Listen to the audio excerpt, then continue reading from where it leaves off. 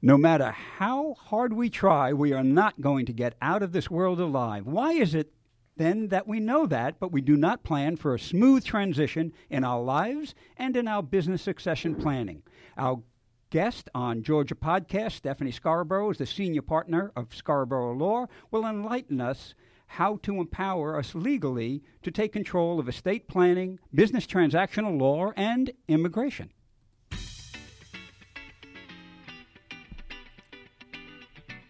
Welcome to the Georgia Podcast, featuring the who's who and what's new in Georgia. Made possible in part by Global Podcast Studios, offering podcast studio rentals, production, and distribution. Visit globalpodcaststudios.com. And by our friends at Serendipity Labs, co-working, private offices, and more. True inspiration at work. Learn more at serendipitylabs.com. Now join Rich Casanova, broadcasting live from the Pro Business Channel studios in Atlanta and worldwide across the PBC syndicated networks. All right. We got another one, great episode here for you today on the Georgia Podcast. Rich Casanova alongside my buddy Artie Ruderman. We like to call him Artie-O. Hello. All right, so as Artie mentioned, we got a great guest in the studio, Stephanie Scarborough, and we're going to be talking all things from a legal perspective, personal, business law, estate planning. But for our business listeners, you're going to really enjoy the second segment. We're going to talk about how estate planning and these issues, the legal issues, can impact positively or negatively on business, whether you are proactive about it, which I'm sure she can encourage you to do. We're going to talk about asset protection, protection planning for minor children, all in her wheelhouse. And again, you can check this all out at the website, and that's scarboroughLaw.com. All right, Stephanie, welcome to the show. Thank you for having me. Absolutely. So we're going to talk about the Alpharetta Chamber as well. How long have you been a member? So I've been a member of the Alpharetta Chamber, I guess, for 2 years. Okay, nice. And I find it to be a terrific resource. I mean, they are very dynamic in how they support businesses. There you go. That's a soundbite for Nancy. Nancy, if you're That's listening, for Nancy. that's just for you. That's awesome. Yeah, that's the end of our show. Thanks for being here. All right, so Artie, you mentioned in the intro about these challenges that businesses or individuals can have. You want to take the lead on this first segment about business law and all things legal. Absolutely. First of all, we can start out with a chat and let our audience know that we had together, Stephanie and I, before we went on air, and that was about an experience that I had with an H-1B. I always H-1B. reverse that order. H-1B. Thank you. And I was the COO of an engineering company, and we had to ramp up very quickly from 20 engineers to over 50 engineers, which meant that I had to go outside this country to fill, because at that point in time, which was around 2011, 2000. Anyway, it was very difficult, and I went through an attorney, and I followed everything that they told me to do as far as listing in newspapers and on the internet and putting up signs in our kitchen, but we had multiple offices. In your kitchen? Whoa. That's right, in the kitchen room. Oh, the office kitchen at the work. I thought you had your kitchen at the house, whatever, yeah. Now it makes sense. All right, Rich. I need some more coffee. I'll be right back after this. One more cup. If I said canteen, I'll give you that. Okay, there you go. Okay, so anyway, at the end of the day, after almost 6 years, after 6 years of process and over $15,000 developing this employee for their green card, right, we got a notice from the Labor Department that the notice wasn't put into our office in New Orleans, and they denied him. So wow. This is incredible how important it is, and this is on the immigration side, but it's just as important on business succession and on your personal lives as well for retirement or in your demise. Yeah, absolutely. And, you mentioned the H-1B, and that's how I got started in law.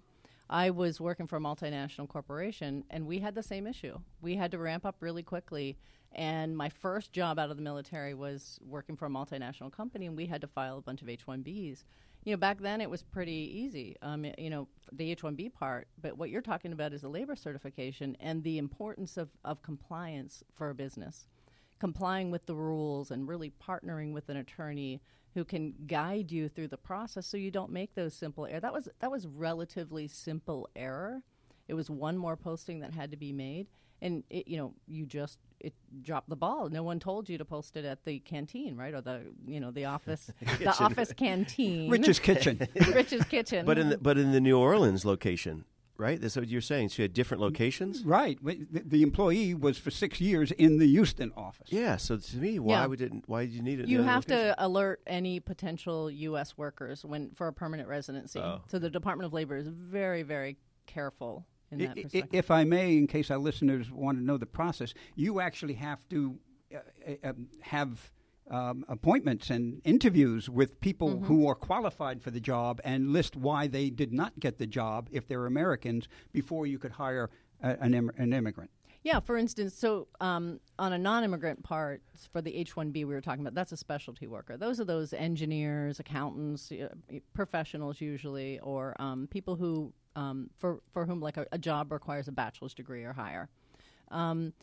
Those workers, you don't have to test the labor market. So when you hired that guy, for instance, for his first 6 years, because there's a 6-year maximum on the H-1B, you didn't have to test the labor market. But when you wanted to keep him beyond the 6 years and file a permanent residency petition, a green card, you filed what's called a labor certification at the time. Now it's called a PERM, permanent labor certification. And for that, you have to test the labor market. It's a very long process. So you have to advertise in 6 different areas. So newspapers and one, I won't get into the nitty gritty. You have to advertise in 6 different places. If you drop the ball in one of them or you don't fit within the statutory timelines, so there are really strict timelines as far as recruiting. If you don't do that and you fail to truly test the U.S. labor market, then you won't get an approved perm. And even more, what would happen if you petition for that guy, you did test the labor market, and you had a worker who fit the job and was qualified, you wouldn't be able to hire that. You wouldn't be able to get a green card for that H-1B worker. So that's why we do it. The regulation on a PERM, a permanent labor certification, requires us to test the labor market. Well, let me ask you a dumb question here. So all of those processes that need to take place, do you all coach or advise people, or do you actually do some of this as well on their behalf, or is it as a hybrid? Or yeah, we provide the on our side, we can provide you all of the guidance. Right, okay. We give you the guidance. In fact, we help with the advertising. We say this is two weekly newspapers in your area. Here's what meets the regulation.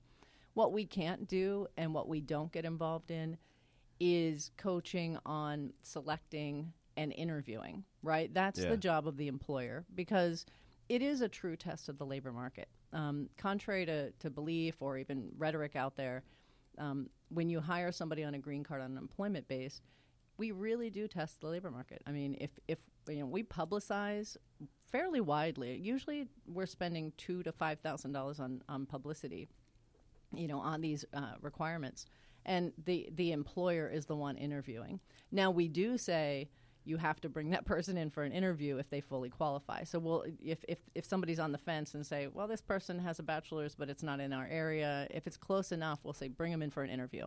Make sure you interview them. If they fully qualify, then maybe that person, your beneficiary might not be able to get the green card. But yeah, we can coach up to a certain point, but we don't want to interfere with the actual selection process.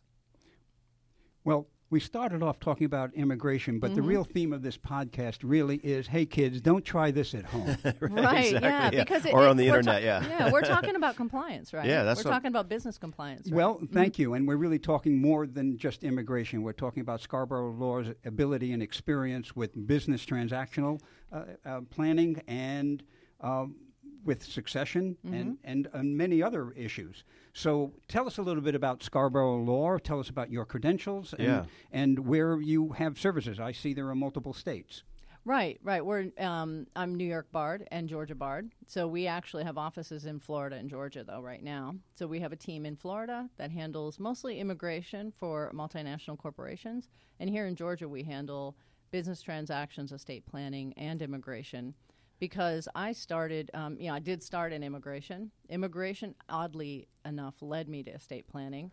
When you have foreign nationals in the United States, and sometimes, unfortunately, they pass away, just like Americans pass away, right. And nobody's prepared for what happens. So, whether you're a business owner and you're dealing with the death of an employee, and we have to get involved from an immigration perspective, but then we get involved from an estate planning perspective also in helping people, right? No foreign national comes into the United States and thinks, I need a durable power of attorney to make sure if I die while I'm here, I'm going to be taken care of, right? And no business owner thinks, what kind of plans do I need to make in case one of my employees die? What kinds of insurances do I have to have?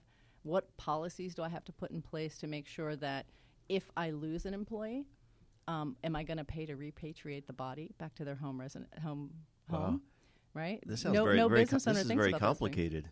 There's a lot of moving parts to that, what you just explained. So that's why you need your services. As already mentioned, in addition to the other states, I'm looking at your website, and it's also interesting the range and the variety of clients, including information technology, business process outsourcing, telecom, healthcare, real estate investment. And also, I noticed these two, religion and sports, whatever, not combined. They're separate, right? But some people do take their religion as sports. But what are some examples of those type of industries or companies that you've worked with that's kind of unique in those sectors, I guess? So IT is probably by far the biggest that we deal with on the immigration side and business side. The IT companies face some huge challenges on the business end, non-disclosure agreements and contracts that they have to place. We do a lot of contract work with IT companies, a lot of immigration work. That's actually a nice and diverse field within itself for IT, because we deal with some really cool e-commerce. So some of the websites that you go on to buy jewelry for your spouse or makeup and things like that. We've worked with those companies. We've worked with tax preparation companies, some of the largest in the country, and even some of the retailers. So we run the gamut, actually, and they're really exciting. The religious, you mentioned religion. Religion as a sport. Religion is neat because we get to work with like Hindu temples. Oh, wow. We work with Episcopal churches, Catholic churches. When somebody wants to bring in a priest, we work with them. We've also helped them on the business end. I mean, a not-for-profit is still a business, and they also have the same issues that any other business does in terms of needing contracts, dealing with employment compliance, and we've worked with religious organizations on that. Two quick questions on this topic is the IT space. What about cybersecurity? Where does that come into play? Of challenges, I mean, from a legal perspective, not necessarily from hiring per se, but cybersecurity. We're not technicians, but we don't get involved in cybersecurity. But it does come into play in terms of how are you developing the processes to make sure that you secure your data, because remember, we're dealing in employment. The employment side, we're dealing with Social Security numbers, dates of birth, names. Same thing on the immigration side, and companies get hacked all the time. Right. So, and also we have GDPR in Europe, so we deal with European companies, and GDPR is basically a privacy act, and we can't share information. So it used to be, we'd say, give me this person's 5 pay slips, and they'd just shoot them over by email. And now with cybersecurity, we have to be very aware of what's coming to us from the client also, and say, look, you can't send us that, through this means. And the last topic is on healthcare. That's a very complicated segment industry as well, and HIPAA certification comes into play as well, I guess, right?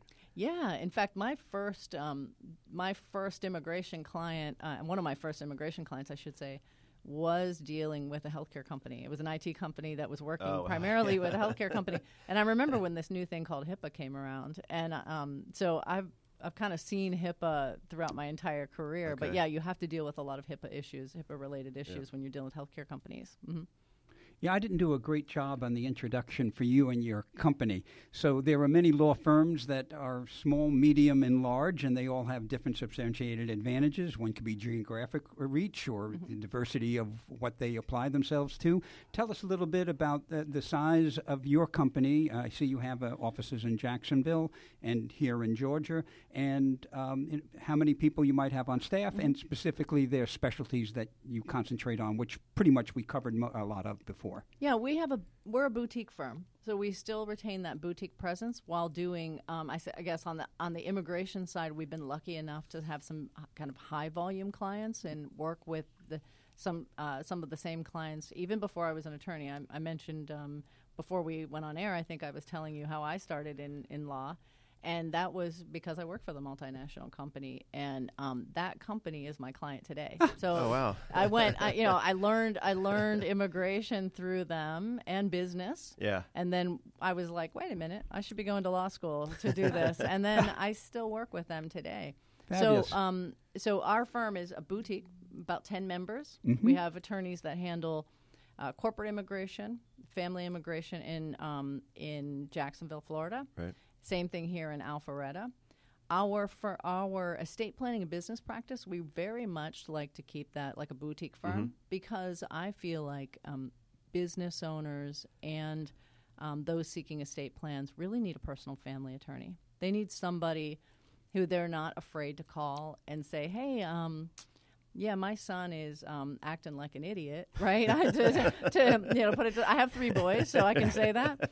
I'm really worried about how I'm going to secure these assets for him because if he gets them at 18 outright, he's going to spend them, buy a Lamborghini and crash it. All these terrible things that go through a mother's mind, right? That's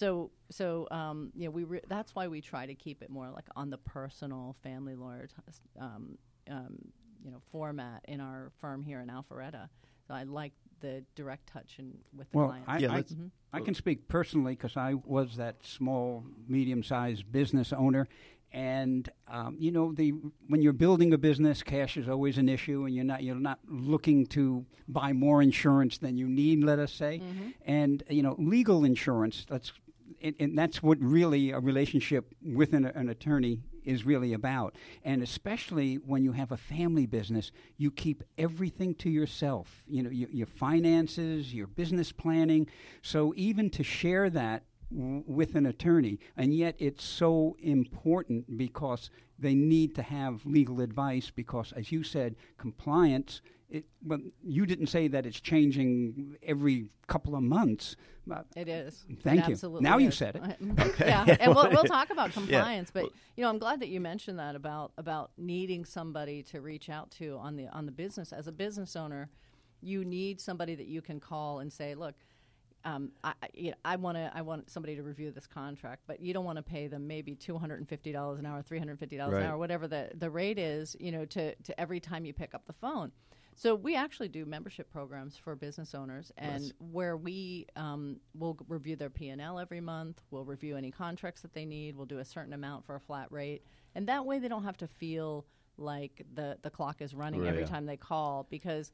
I'm a business owner too, and I've been in that situation where cash flow might be short this month, and you need someone at least just to call and say, "Hey, is there something I should do? Should I get a line of credit? Should I not get a line of credit?" And that's why we do our membership plans for business owners, and that is extremely beneficial. Yeah, that's a genius business model. So we're going to pivot into our next segment here. We're about halfway through the show here, so we want to pivot from immigration to talk about all things business law for businesses, from legacy asset protection, formation, success planning. But I want to remind our listeners, you're listening to the Georgia Podcast here from our Alpharetta studios for the Pro Business Channel. Rich Casanova here alongside Artie Ruderman. We're having a great conversation with Stephanie Scarborough. And best place to reach y'all would be the ScarboroughLaw.com. Yeah, ScarboroughLaw.com or WeCare@ScarboroughLaw.com. You can just email us, and our Client Services Director, Bailey, will be happy to shoot you back an email, and we'll get you on the phone. Nice. He's going to jump right on that. He's doing that right now, I think. Exactly. Write that down, Bailey. All right, cool. So our next segment, Artie, let's kind of drill down now on the business process. And I like this membership. Well, maybe tell a little bit more about that, but also you do these workshops. Talk to us about the workshop piece, because that's kind of interesting. So we do seminars for estate planning and business law. One thing I find with business owners is it's so easy to form a corporation now, right? You say, I'd like to form an LLC. You go onto the Georgia website, the State Department website, and you form a corporation. So they get the certificate of incorporation. They have that certificate of incorporation, and then they don't do anything else. There are no meeting minutes. There's no operating plan. There's no structure at all. And maybe most of the time they take on partners and they don't even issue share certificates. So then what happens when things fall apart? They have nothing in place. So in some sense, technology's made it so easy for us. You don't have to. A lot of people think I don't have to pay an attorney to form a corporation because I can go on the Georgia website and do it for, I think it's $185 or something. But really, they are missing the best and most important component, and that is the operating agreement and the business structure. Yeah, well, that's a good topic. Let's rewind to business structure. So it talks about the formation. What are some things people are missing out on, or what are some of the process or steps in terms of the business formation? Really, number one, when you're a small business, forming a corporation, like getting it documented, getting an LLC or a C Corp or whatever your chosen path is based on the type of business, getting the formation done first of all. Right. Just making sure you do the deed. A lot of people are confused about that. How to structure it, right? Yeah, some people have a business and they'll be making. I have to say, I belong to a lawyers organization, and we were in a conference. I'm on the board, and we were speaking at a conference, and I went to the board meeting, and they said, "Oh yeah, we're finally going to incorporate as a 501c3."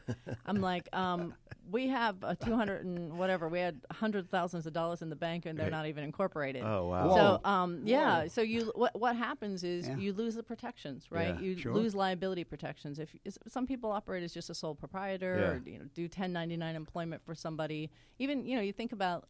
Let me give you an example, like a landscaper. Right. Let's say you're a landscaper and you have a couple of pieces of equipment, and you go out and you're trimming trees, you're doing whatever landscapers do, blowing flowers. leaves. When we left the office, they were blowing leaves all over my car. So, nice. So let's say you have that. A lot of those guys, they're just working on a 1099 basis, meaning they're just getting cash from their clients. And they're paying out of that cash for their expenses. And if they have a guy helping them, they pay them cash. What they're missing out on are some of those protections. What if you're on somebody's land and you break something? What if you're on somebody's land and you create property damage, right? You create a liability for yourself. You're going to get personally sued. However, if you form an LLC or a C Corp, you're not going to get personally sued, right? There's a corporate veil that's there to protect you.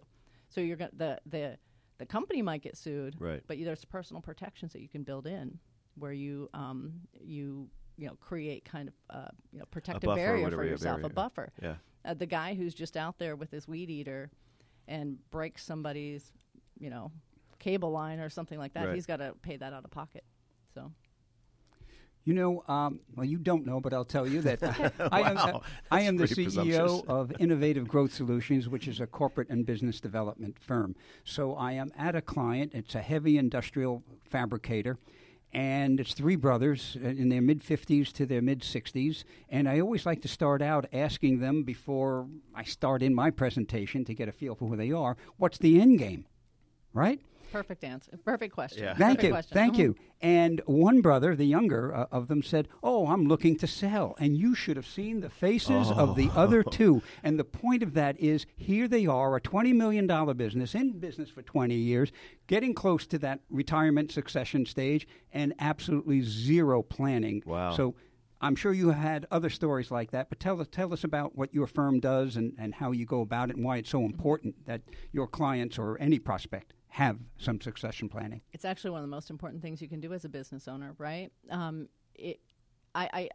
run into this issue even with attorneys, I have to be frank, because attorneys who are not in business law aren't thinking about succession planning. They're thinking, I love being an attorney, I'm going to work here as long as I can, they're 70 years old, and I'm like, and I'll say the same thing. What are you going to do? How long are you going to do this? Right. And what's going to happen to your practice when you die? And a solo practitioner attorney, for instance, would just not do anything. Yeah, and when they go away, their practice goes away. Wow. So they don't have. But there's a value in whatever you do. Those three guys, what would we do? We develop a succession plan. Believe it or not, I think we mentioned this a little bit before we went on air. But succession planning starts the day you form the company. And I mentioned how easy it is to go on to the Georgia Secretary of State website and form a corporation. It's more than just punching those buttons and saying, here's the name I want to reserve for myself. It's what document do you create? What's the operating agreement? What's your buy-sell agreement? What happens if something happens to one of the other owners? How can we build the into the operating agreement those items that we need to make sure that that business is going to pass on the way we want it to pass on, or if I want to get out, that I can get my money back out. Predetermined. Yeah, you predetermine it. You say, look, if I want to sell my share in 5 years, what am I going to do? Am I going to do you guys, as the other owners, if the three of us own a Right, business together, do you two want an option to buy out first? Or can I just go and pick anybody up off the street and sell my shares to them without offering them to you first? That's a very important part, because imagine if you don't have an operating agreement. We each own a third. I want to sell my share.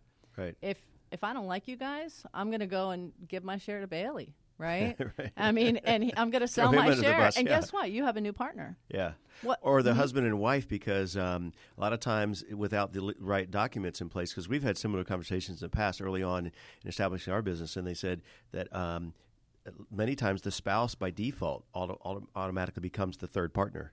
Or can be, right? Yeah, Without- and that's without- where business law goes into estate planning. May Absolutely. I add, you might not be dealing with the former partner's spouse, but the former partner's spouse's boyfriend who's now sitting in that office. No, Oh, man. absolutely. Turned no, into a drama reality show. I didn't expect it taking that turn or whatever. Yeah. Exactly.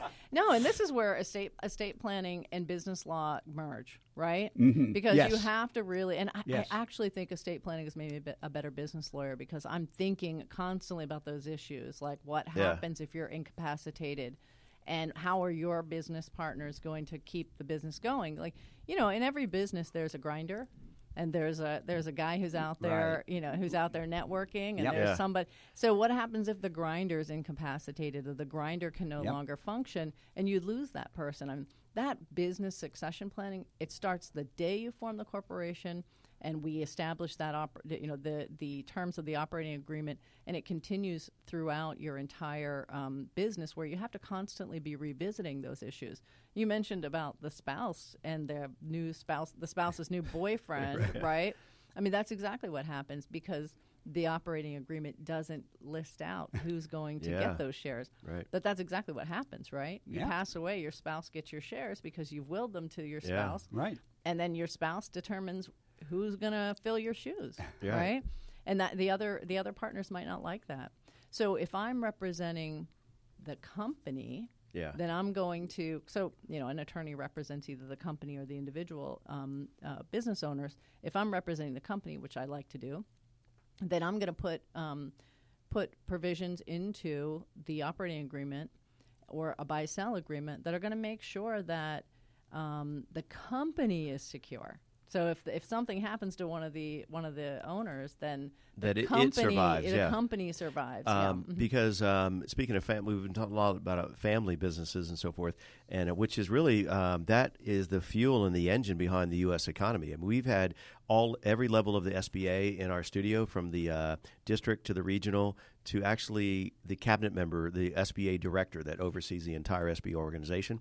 And the reoccurring statistic is somewhere the 97% percentile of the economy is driven by businesses less than 100 employees, right? And so in many cases, those are either they're mostly you don't have corporations. You don't have Microsoft running 100-person, Right. So they're all family businesses in some shape or form, right?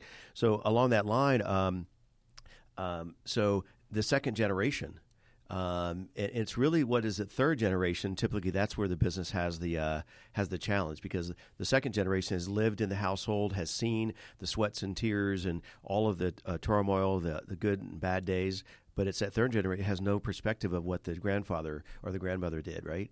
And so, is there a different business strategy when you get into that third generation of like how to structure it, or should that be determined, I guess, early on as well? Yeah, that has to be determined early on. And, I've seen and I've counseled grandparents. Wow. And that where they've had, 7 or 8 different businesses, Right. and they'll say, my son can't do it, my Yeah. grandson can't do Right. it, and I don't know who's going to take over this business.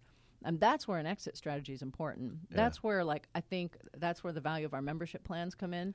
Because as you are thinking about these things, and not just from the estate planning perspective, but as you're thinking about, what am I going to do with my business? I'm the sole operator. Right. I do most of it. Yeah. My spouse and I run the business. How am I going to pass this on? You have to really start planning.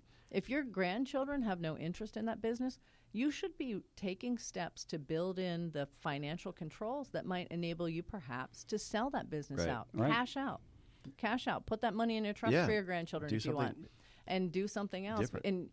And I think that those are hard conversations that we do have with clients. Yeah. Is sometimes your goal is to prepare your business for its eventual sale, because it might happen during your lifetime, but for sure, if you have a grandchild who has no interest and that's all that's left, or no expertise or whatever, right? Expertise, yeah, that's what's going to happen. Yeah, because on that final topic, we've been talking about business succession planning. Immediately think in terms of like continuing the business going on, but or before we went on the air, we talked about day one, the exit strategy. Exit may not be turning it over to somebody else; it may be divesting yourself of that, right? So not having it just kind of dwindle down and get diluted. Sell it at its heyday, so to speak, right? And move on. Yeah, exactly. Take the money and invest in another investment. I mean, honestly, I think we get emotionally tied to a business, for instance, where we'll be emotionally, intent on keeping a hold of something. Yeah. But honestly, as you mentioned the 3 guys reaching their 60s. One of those guys is obviously thinking, I want to go on a vacation, right? I mean, I don't want to. I've worked so hard for 30 years on building a business. I'd like to enjoy it, and sometimes that means stepping away and taking a cash out and forgetting about that business. And really, that old adage, you can't take it with you. Right, so start planning for what you're going to do with it. All right, so on that note, I believe that kind of wraps up this episode here. We're just about out of time, but Stephanie, pleasure having you in the studio. One more time, how would people reach out to you? Or So they can reach out on our website, scarboroughLaw.com, or just email us at wecare@scarboroughLaw.com. All right, Artie, great show. Or yes or yes? Of course it is, and I'll give a shout out to the Alpharetta Chamber of Commerce, which brings Stephanie to us, because the Alpharetta Chamber of Commerce helps the businesses and members. Matter of fact, Georgia Podcast welcomes, and it's a perk for chamber members to come and tell their story. Yep. All right, well said. So we'll see you on the next episode of Georgia Podcast.